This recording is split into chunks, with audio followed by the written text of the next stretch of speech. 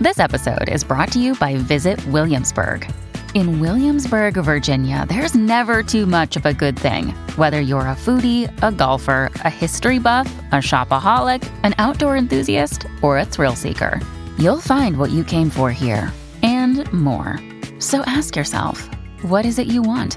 Discover Williamsburg and plan your trip at visitwilliamsburg.com. Hey, it's Ryan Reynolds, and I'm here with Keith, co-star of my upcoming film, If, only in theaters May 17th. Do you want to tell people the big news? All right, I'll do it. Sign up now and you'll get unlimited for $15 a month and 6 months of Paramount Plus Essential Plan on us. MintMobile.com/switch. Upfront payment of $45 equivalent to $15 per month. Unlimited over 40 gigabytes per month. Face lower speeds. Videos at 480p. Active Mint customers by 531.24 get 6 months of Paramount Plus Essential Plan. Auto renews after 6 months. Offer ends May 31st, 2024. Separate Paramount Plus registration required. Terms and conditions apply if rated PG. Another day is here and you're ready for it. What to wear? Check. Breakfast, lunch, and dinner? Check. Planning for what's next and how to save for it? That's where Bank of America can help. For your financial to-dos, Bank of America has experts ready to help get you closer to your goals. Get started at one of our local financial centers or 24/7 in our mobile banking app. Find a location near you at bankofamerica.com/talktous. What would you like the power to do? Mobile banking requires downloading the app and is only available for select devices. Message and data rates may apply. Bank of America N.A., member FDIC. From New York City, this is Lexicon Valley, a podcast about language. I'm John McWhorter. I teach linguistics at Columbia University, and today I want to talk about new languages. There are some, or at least I've always thought so, and I want to share with you what it feels like to be a linguist who studies new languages, especially because some of you have asked, is there a such thing as a new language? And the answer is yes. And the way to get at it is not for me just to say, here is a new language. That's no fun. Let's try it this way by starting from the outside. Some years ago, it got around the way these things sometimes do just by chance, that one out of the thousands of languages in the world had died. It was a language called Bo, and it was spoken in the Andaman Islands, small islands off of India. There was something interesting about what they said about Bo, and it's something that you read and hear all the time that actually doesn't have a scientific basis. So this is verbatim what one of the reports said. The last speaker of an ancient language in India's Andaman Islands has died at the age of about 85, a leading linguist has told the BBC. The death of the woman, Boa Senior, was highly significant because one of the world's oldest languages, Bo, had come to an end. Okay, here's the off part. One of the world's oldest languages. Now, what does it mean for a language to be old? So apparently, Bo was older than English. Now, what the people here meant was that we can know that humans first settled the Andaman Islands probably about 65,000 years ago, and presumably they were talking, and here this Bo was, and so you could say, well, that language is 65,000 years old, whereas English is only 2,000 years old at the most, if we think about what English was at a certain point back in time, such that we would have recognized it as English. So Bo is 65,000 years old, and English is maybe 2,000 years old. But actually, that doesn't make sense because English did not just appear out of the ether when Germanic speakers hit England, or if they were calling it English before that, which people possibly were, then it wasn't something that just came out of the air somewhere in Denmark or northern Germany. There were people speaking a language called English at a certain point.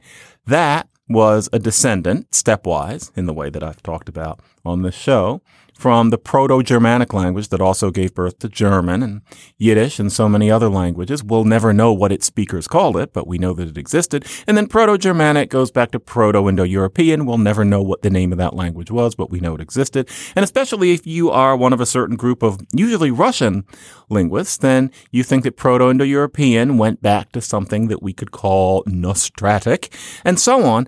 Basically, in terms of anything that we have any reason to think, there was never a time when this language that I'm speaking now suddenly appeared where it hadn't been before. Language just keeps morphing along like a lava lamp. So, Bo, we know, went back 65,000 years more, because it wasn't as if the people only started talking when they happened to hit the Andaman Islands. They've been speaking before. But then English traces back in the same way. Both Bo and English would trace back, presumably, to the world's first language, which would have been 80,000, maybe 150,000, maybe 200,000 years ago. So what does it mean that Bo is an ancient language? It's not that English was newer. No typical language can be older than the other one in that sense. Now, you might want to say, well, okay, but English wasn't called English until a certain point, whereas Bo would have been called that over 65,000 years. Aha, but no, because remember that language is always changing.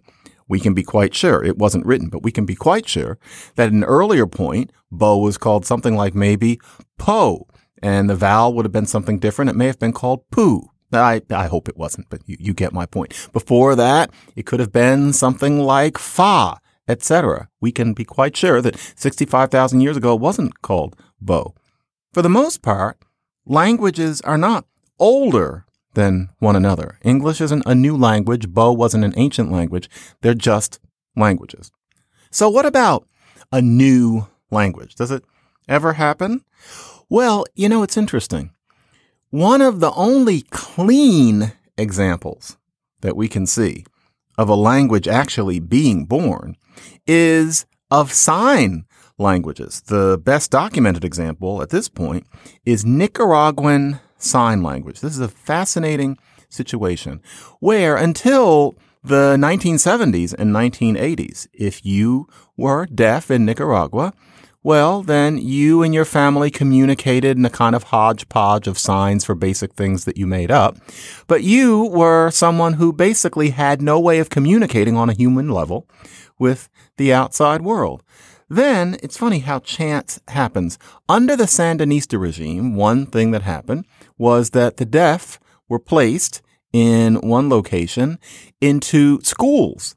And once these people who were relying just on home signs were together for a very long time every day, they did what human beings do, and they created a new language, a new sign language, such that after a couple generations, here you had this full language, as full as any language that most of us are familiar with, and this developed in Nicaragua. Luckily, linguists have been studying it for a long time. And so linguistics and the world have actually seen a language being born. Now, the truth is that despite the fact that sign languages are languages in the exact same sense and to the exact same extent as spoken languages, let's face it, they don't lend themselves terribly well to the medium of the podcast. But what I want to play for you is something from a long lost special, which by all rights should have been shown by Nova, but they never picked it up. This is from 20 years ago, and so it was shown on Horizon. Europeans saw this. Americans never did. Here is Judy Kegel, who is a sign language specializing linguist, talking to an early speaker of, so to speak, of Nicaraguan Sign Language, and talking about the significance of a new language being born and what that can mean for people. The first time I met her, she was missing the ability to tell me who she was. She was missing the ability to tell me how old she was. She doesn't know her name. In order to tell me who she was, she had to take me home and show me the papers and pictures of her family. We had to share a context. She can tell me things. I can show you a bit. She can tell me what happened to her father. I asked her about her father dying, and she said 3, okay? What 3 meant was he was shot 3 times. I know this from working with the other deaf signer, that she said he was shot in 3 places. And that's how her father died, right? Yeah. Right. But 3 is just not enough to give me access to the information that I would have needed had I not had prior knowledge about that. Papa.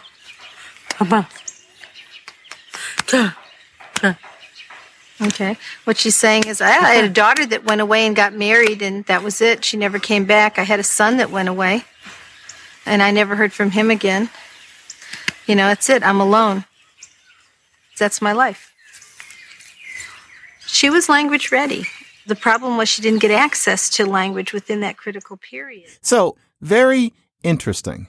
And yet, as I said, this is a podcast, and so all we've got is sound. And really, because most people in the world use spoken languages, we can't help thinking that is really cool that we've seen this sign language emerge. And it's not the only one. I highly recommend a great book by Margalit Fox about a Bedouin sign language that's been emerging, for example. But we're thinking, what about spoken languages? Because most of us can't help feeling closer to them. And, there are such languages. Listen to this individual. It's actually this same documentary from 1997. And he's talking about how you get from a rudimentary makeshift lingo that isn't a language at all, if people are forced to use that forever, which has actually happened under rather eldritch sociological conditions that were thankfully passed, to a brand new language with the material that they have to work with. So listen to this person. The English have set up plantation economies and staffed these with African slave labor.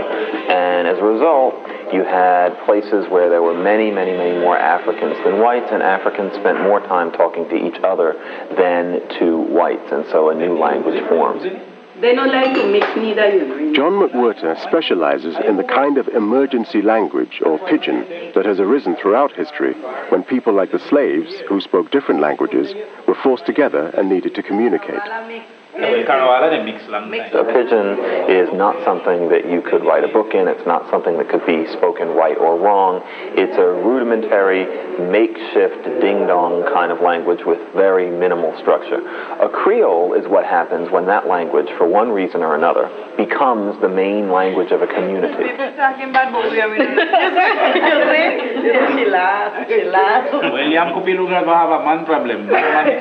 becomes a language people identify themselves through. It's something which has rules that can be spoken long. It becomes a full language.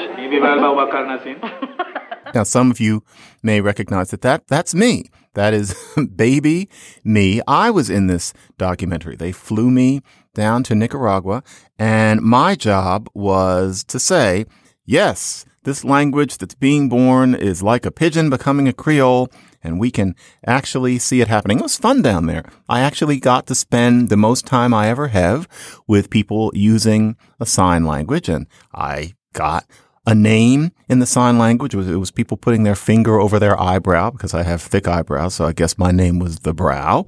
And you've never had eggs until you eat one that just came out of the chicken about an hour ago. This egg tasted like a deity. But in any case, I was referring in that clip to pidgins becoming Creoles. It is a fascinating process, and history has only caught it happening a few times. One of them is a language which is now used for government and in newspapers as the lingua franca of Papua New Guinea. That's basically the right half, the eastward half of the island of New Guinea. There are hundreds of languages spoken on that island, hundreds of actual different languages, not dialects of one or two or three languages spoken on that island, according to any estimate, whether you're a lumper or a splitter. And so it's handy that colonialism, despite its horrors, did provide this lingua franca that people from all of these different language groups and ethnicities can use. It's unfortunately called Tokpisin. We can't help thinking that that refers to something which, here's your word of the day, micturition, instead of urination. But that's not it. Pissin is from the word business. So originally it was thought of as business talk, as something for people to use to get business done, even if they didn't speak the language and they weren't the same people. But this language began as a makeshift pidgin with a smallish collection of English words and just a little bit of grammar. But because it's now been used for almost 200 years as a daily language, first by adults, now children are being born into it and have for several generations, it's a language of its own that didn't exist until the 19th century in any way. This is not English. Listen to these guys. There's a white guy coming, and I don't know whether they staged this, but it looks real. White guy is coming into a village in New Guinea, and he's going to buy some pigs, I presume, to eat. Listen to them conversing. This is not a language indigenous to the island of New Guinea, and it sure as hell is in English, and they're having a whole conversation in it. People are now living and dying in this brand new language. Hey, morning, True. Good morning. How are you? You all right? Okay. Good. Now, you've been booking some pala pig from me looking, man. Oh, good. That's six pala pig stop now. Good, pala. Good. Also, now, me booming more six pala pig. Good. Now. Pala pig two, four pala sit down. Now, me pala man three pala. Good. Now, some one no pig pala me pala na double stuff here. True. Now, and we got signal on him something. And this fella, huh? I didn't bell pen. Bell pen. Oh, yeah. Okay. If you listen closely to it, you can hear a lot of pella. Well, I hear you've got some pigs. Sampella pig. Some pigs. Sampella. Or at one point, the indigenous guy says, I have 6, but he doesn't say 6. He says 6 pella. Good. 6 pella. Me booming more 6 pala pig. Good. Pella was originally from fellow, and you put fellow on the end of something roughly when it's an adjective. Grammar developed. So you hear sampella, 6 pella, you have no idea what they're talking about, but that's part of the grammar of this thing that takes the very basics of English and mixes in elements of the languages spoken on the island of New Guinea and beyond. Next thing you know, you have this brand new language. Me lookum. That's I look. It's not hard to tell about the me and I. The lookum. You have that whenever something is transitive, whenever it has an object. It's a piece of grammar. It goes on and on. Tokpisin is something you have to learn. It's not as hard as Estonian, but you have to learn it. You can speak it wrong, but it's a language that was born again. It's a wonderful thing. And we can hear the Moody Blues depicting it. I'm sure this is what they were thinking of when they composed this stirring passage.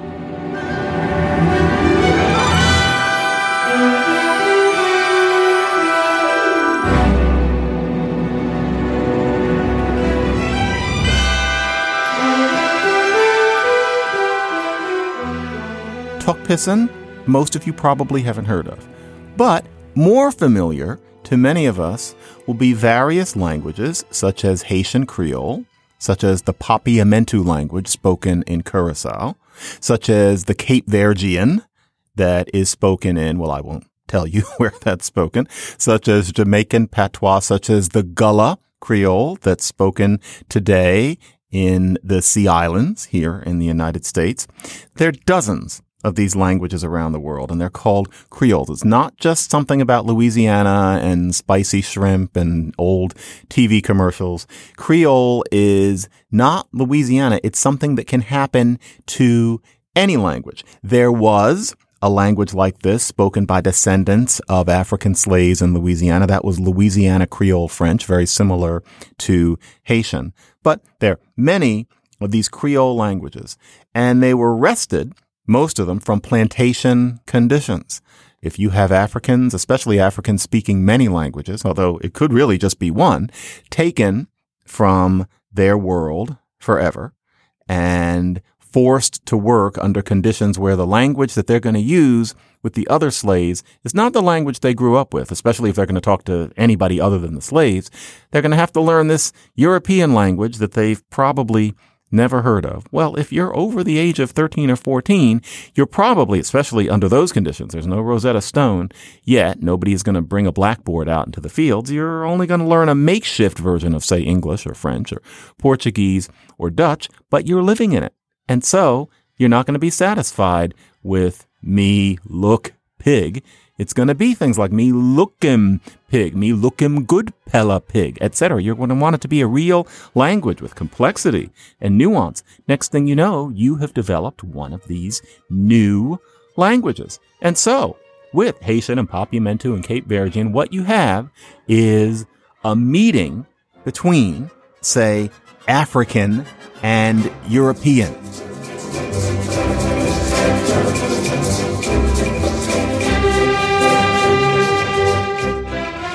What you're hearing behind me is George Gershwin's Cuban Overture, which was his attempt to create just that. And I'm playing it because I remember once when it's interesting how your memories can decay.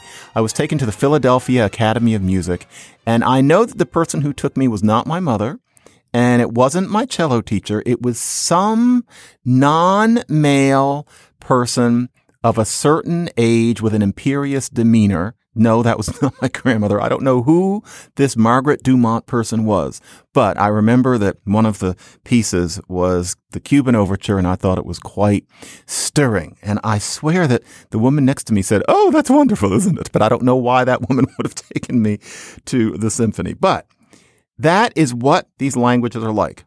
So, for example, I have studied these Creole languages for a long time because the idea of language happening anew has always fascinated me. And one of them that I know the most about is called Saramaccan.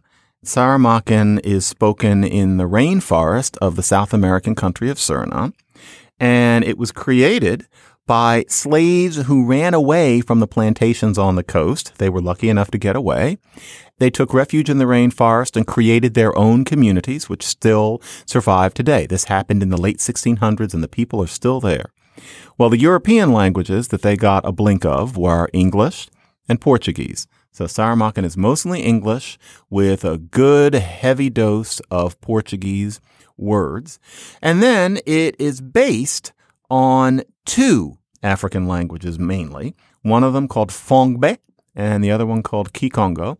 And then the Dutch have run Suriname for a very long time, so there's a lot of Dutch in it. So this is a mixture of all of those languages. It started out as one of these pidgin kinds of languages and then expanded into something brand new. And today, nobody speaking it thinks about that. It is the language of a people, but it certainly did not exist before about 1680, new language. So, for example, here is somebody speaking Saramaccan Creole.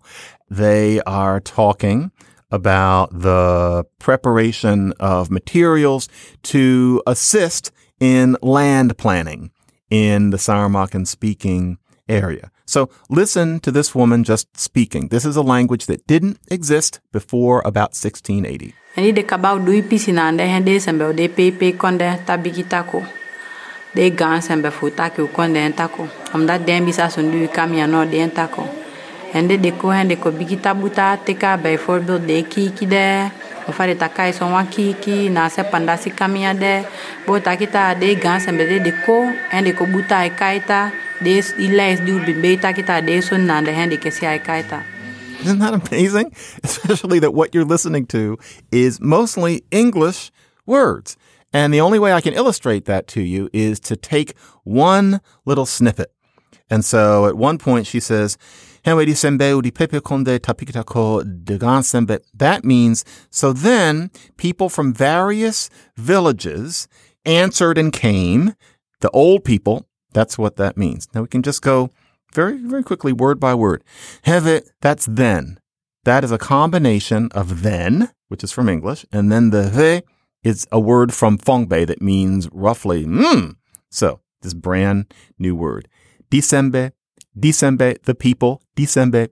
Di was originally this, and it shortened to the. Sembe, that word starts out as sombe, which is from somebody. And then, well, if you say sombe enough times, you kind of want the vowels to be the same. Sembe. So the somebody, people. So, heveri sembe udi pepe konde. So, udi, that is for the. That's the original words. Udi. Then pepe konde. Pepe is probably from the word pair, and it means several. So, heve, then, disembe, the people, udi pepe konde, of the many villages. Konde, country, it becomes village in Saramaccan. Tapiki tako, okay. Ta, piki, ta, ko. Piki, from speak, that means talk or answer. Ko is come. And then tapiki tako, the ta is originally from stand. Say stand enough times and you might end up saying ta. Don't do that because you have things to do, but that's how language develops. So, tapiki tako, they speak, they come, they answered the call. De gan sembe, so de, that's they, except here it's a plural definite article. Sembe, we did de gan sembe. That is from Portuguese grande, and that means big. Here, really meaning old. So all that. Now listen to her say it one more time. Isn't that neat? So what you have roughly is English words, some Portuguese words. Then you have a grammar, the way that you put them together, that's based significantly on languages very different from English. So, for example, one more little snippet. The same woman is talking about how the idea is to not throw things into the river to pollute it anymore. And she says, well, listen to her say it, because why would you want to hear me say it? That's throw it in the river, dirty the river more. Throw it in the river, dirty the river more. You just run the throw and the dirty together like that. That's called a serial verb, not like snap, crackle, and pop, but verbs in a series. That's something that a lot of African languages like this Fongbe do. Saramaccan does it that way too. So in a way, it's English in African. Very interesting. Language mixture. These combination languages aren't just languages mixing together. That happens all over the world. English is a mixed language in many ways. What's interesting about these languages is that, as I said, they are new. They are starting from the ground up. Not, of course, the cold, hard ground, but they're starting from something that isn't really a language, and then they flower into something that actually is. And that means that because these languages are new, they didn't exist until a few hundred years ago, sometimes not until about 100 or 125 years ago. They don't have the gunk that older languages are accreted with. So, for example, something I've probably brought up on this podcast, Navajo doesn't have any regular verbs. That's the kind of gunk that accretes in a language. I say that all the time in print. It's like Gail Collins writing about how Mitt Romney carried his dog on top of his car on a vacation. I'm overdoing it, but I find it so interesting. There are 8 tones in a lot of varieties of the Hmong language. That's something that happens over time. It accretes. The language gets gunked up with that, and babies can learn it. And by the time they realize what a feat it was, they're too old to not have learned it. Verbs with vowel changes to mark the past tense. Does that sound technical? Because it isn't. It's sing, sang, run, ran. The other day, my Dahlia said that she sung something, and then she said, well, actually, I should have said sang, right? So she's learning it. But imagine having to learn something like that if you have more to do than a 5-year-old does. Grammatical gender. Why is the moon a girl? All of that stuff is what older languages are accreted with. The wonderful thing about these new languages is that they don't have that crap yet. And so, an example, if you're a New Yorker, you'll often see Haitian Creole on a subway sign. I came to the studio today on the subway because that's how we New Yorkers get around. And there was one bit on one of the signs. It's saying that you can't bring a hoverboard onto the train. I honestly don't know what a hoverboard is, but I was reading for grammatical content. And so it said, Upakapab pote yun nansobwe a. Haitians, please forgive my pronunciation, but I'm trying my best here. What it meant is you can't bring one on the subway. Upakapab, you cannot. Pote yun, bring one nansobwe on subway, the subway. Okay. Now, anybody who sees Haitian Creole in print or hears it when you start to wrap your ear around it if you don't speak it, what it is it's French without the mess. And so, that is the pronoun for you. Pakapab. There isn't some separate subject and object form. You just have Or, pakapab, you can't, pa. Now, we've talked about the French negation, the headphone negation, where tu ne marches pas. And so you have to have the two things. None of that with Haitian, just pas, kind of the way that it should be. Or hoverboard does not have a gender. There's no pretending that the hoverboard shaves or that the hoverboard could give birth to other hoverboards. None of that in Haitian. It just gets to be itself. And so poteyun, carry one. They're not a bunch of different yuns according to gender. So in a way, I mean, God bless French. It's the first language I pretended to learn. But Haitian is it's French, but without the garbage. And that's what Creoles are like. Saramaccan is the same thing. So it's not just that English combined with Fongbe. It also gets rid of the things from English and Fongbe that make a language hard to learn and that a language doesn't need. And so Saramaccan is tonal because Fongbe, like any good African language of its family, is tonal. Saramaccan has tone too, but not in the complicated way that Phong Bei has it. Phong Bei tones are like Chinese tones. If you don't use them, then you're not speaking the language. But with Saramaccan, you can not use the tones and you can be understood. You can even get insincere compliments. And so back when I was working hardest on Saramaccan, I remember being told, oh, you speak it, John, you speak it. And I did not speak it. I spoke it like a 9-month-old. But I could get my thoughts out. I could understand most of what they were saying if they accommodated to me. And that was despite the fact that I had no sense of what the tones were. That's because they're not as entrenched in the language as, say, in Chinese, where in my quest to teach myself Mandarin, I've just now gotten to the point that I can walk into, for example, the dry cleaner that I use where the people who work in it speak Mandarin, and I can say something and actually be understood. Because it used to be I'd say something and it was as if I had said something in my native Albanian. Now I'm just beginning to get it, but I have watched Chinese people. A Chinese waitress once tell somebody, she just had a sense of humor so she could get this across. Somebody was trying to speak Chinese and she said, your tones suck. And I'm sure that that's what I sound like too. Saramaccan's easier to not suck with the tones in. There's a sentence that has been heard for the first time today and will never be uttered again. One must be honest when one puts forth one's ideas about how languages change, and that is that there are some people who study Creoles who think that I just committed a heresy by telling you that Creoles are language born again.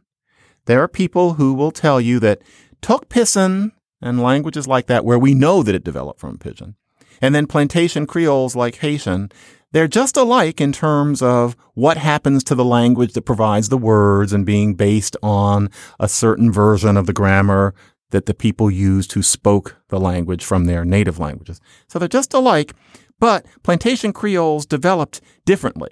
And we're not supposed to say that they developed from Pidgin languages because it's insulting to say that Africans ever spoke just Pidgins, because that's racist. And because people have said crummy things about Creoles in the past, and they still do, so we have to be careful. Yeah, racist. And, I try to keep things happy down here in Lexicon Valley, but we've got to keep it real, and so I had to go there. So it isn't that language was born anew. It's just that Creoles are mixtures like any other language. It's just like English. It's just like Cantonese or Thai or Czech. All languages formed the same way. And, if you find Creoles interesting, and you dig in after this show, you're going to run into this kind of perspective. It's going even mainstream. There was a piece in Nature, actually, a couple of weeks ago saying that grammars are robustly transmitted. And that was code for what Creoles are is languages meeting and sharing their grammar, kind of like you share saliva when you give somebody a good tongueful kiss. But that it isn't that language was born anew. It isn't that language started out as something makeshift that a person can't be a person in and then grew back to the Moody Blues into something brand new. It's really just that language is mixed. And since that's true of Mongolian and Estonian and Navajo and everything else, then there's nothing to see. The idea is no, there's no such thing as a Creole in the technical sense. You know what? That doesn't work for me. And partly it's because if that's what Creoles are, then frankly, it's boring. You hear that music? That's kind of a musical evocation of boringness. Now listen to the people trying to have a conversation. I'm sorry.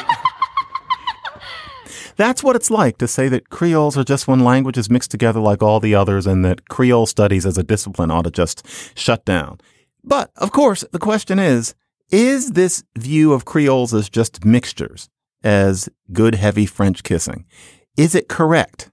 Is it right? Many things that are right are boring, like differential quotients or Kierkegaard. I'm not going to say that Creolists who disagree with me on this are wrong because that would be unprofessional. So I'm not going to say that they are wrong. I'm not going to say that, but I will say this. And this is important. The Nature piece was written by Damian Blasi, who I've never met, and Susanna Michaelis and Martin Haspelmath, who I have met, and they are great linguists. I just have a polite disagreement with their perspective. But for anything you read on Creole languages by the following people. Yeah, I have to name them. There's an issue of empiricism here. Sally Coco Mufwene, Michel de Graaf, Enoch Abo, or Umberto Ansaldo. Please read it alongside something by the following people. Mikhail Parkval, Peter Bakker, Aymeric Daval Markison, or, well, you can imagine who the other one is. I want you to treat it like bourbon. You have a bourbon, then you have some water. One more bourbon, but don't forget your water, and repeat. But then, before you go to sleep, have one more nice big glass of water and keep another glass on your nightstand. Me and my pals are the water, in case you weren't getting that. And on that, you can reach us at Lexicon Valley at slate.com. That's Lexicon Valley at slate.com to listen to past shows and subscribe, or just to reach out, go to slate.com/Lexicon Valley. Mike Volo, thank you for editing this episode in particular. And I'm John McWhorter, and always remember, keep hydrated. Madame Pédo, to pas bon. Madame Pédo, to plein concon. To pas longeon, to pas lomon. Madame Pédo, to plein concon. Saint lot concon. Pédo. On la très bonne. Pédo. Ne pas l'aimez-vous. Pédo. Madame Pédo, to plein concon.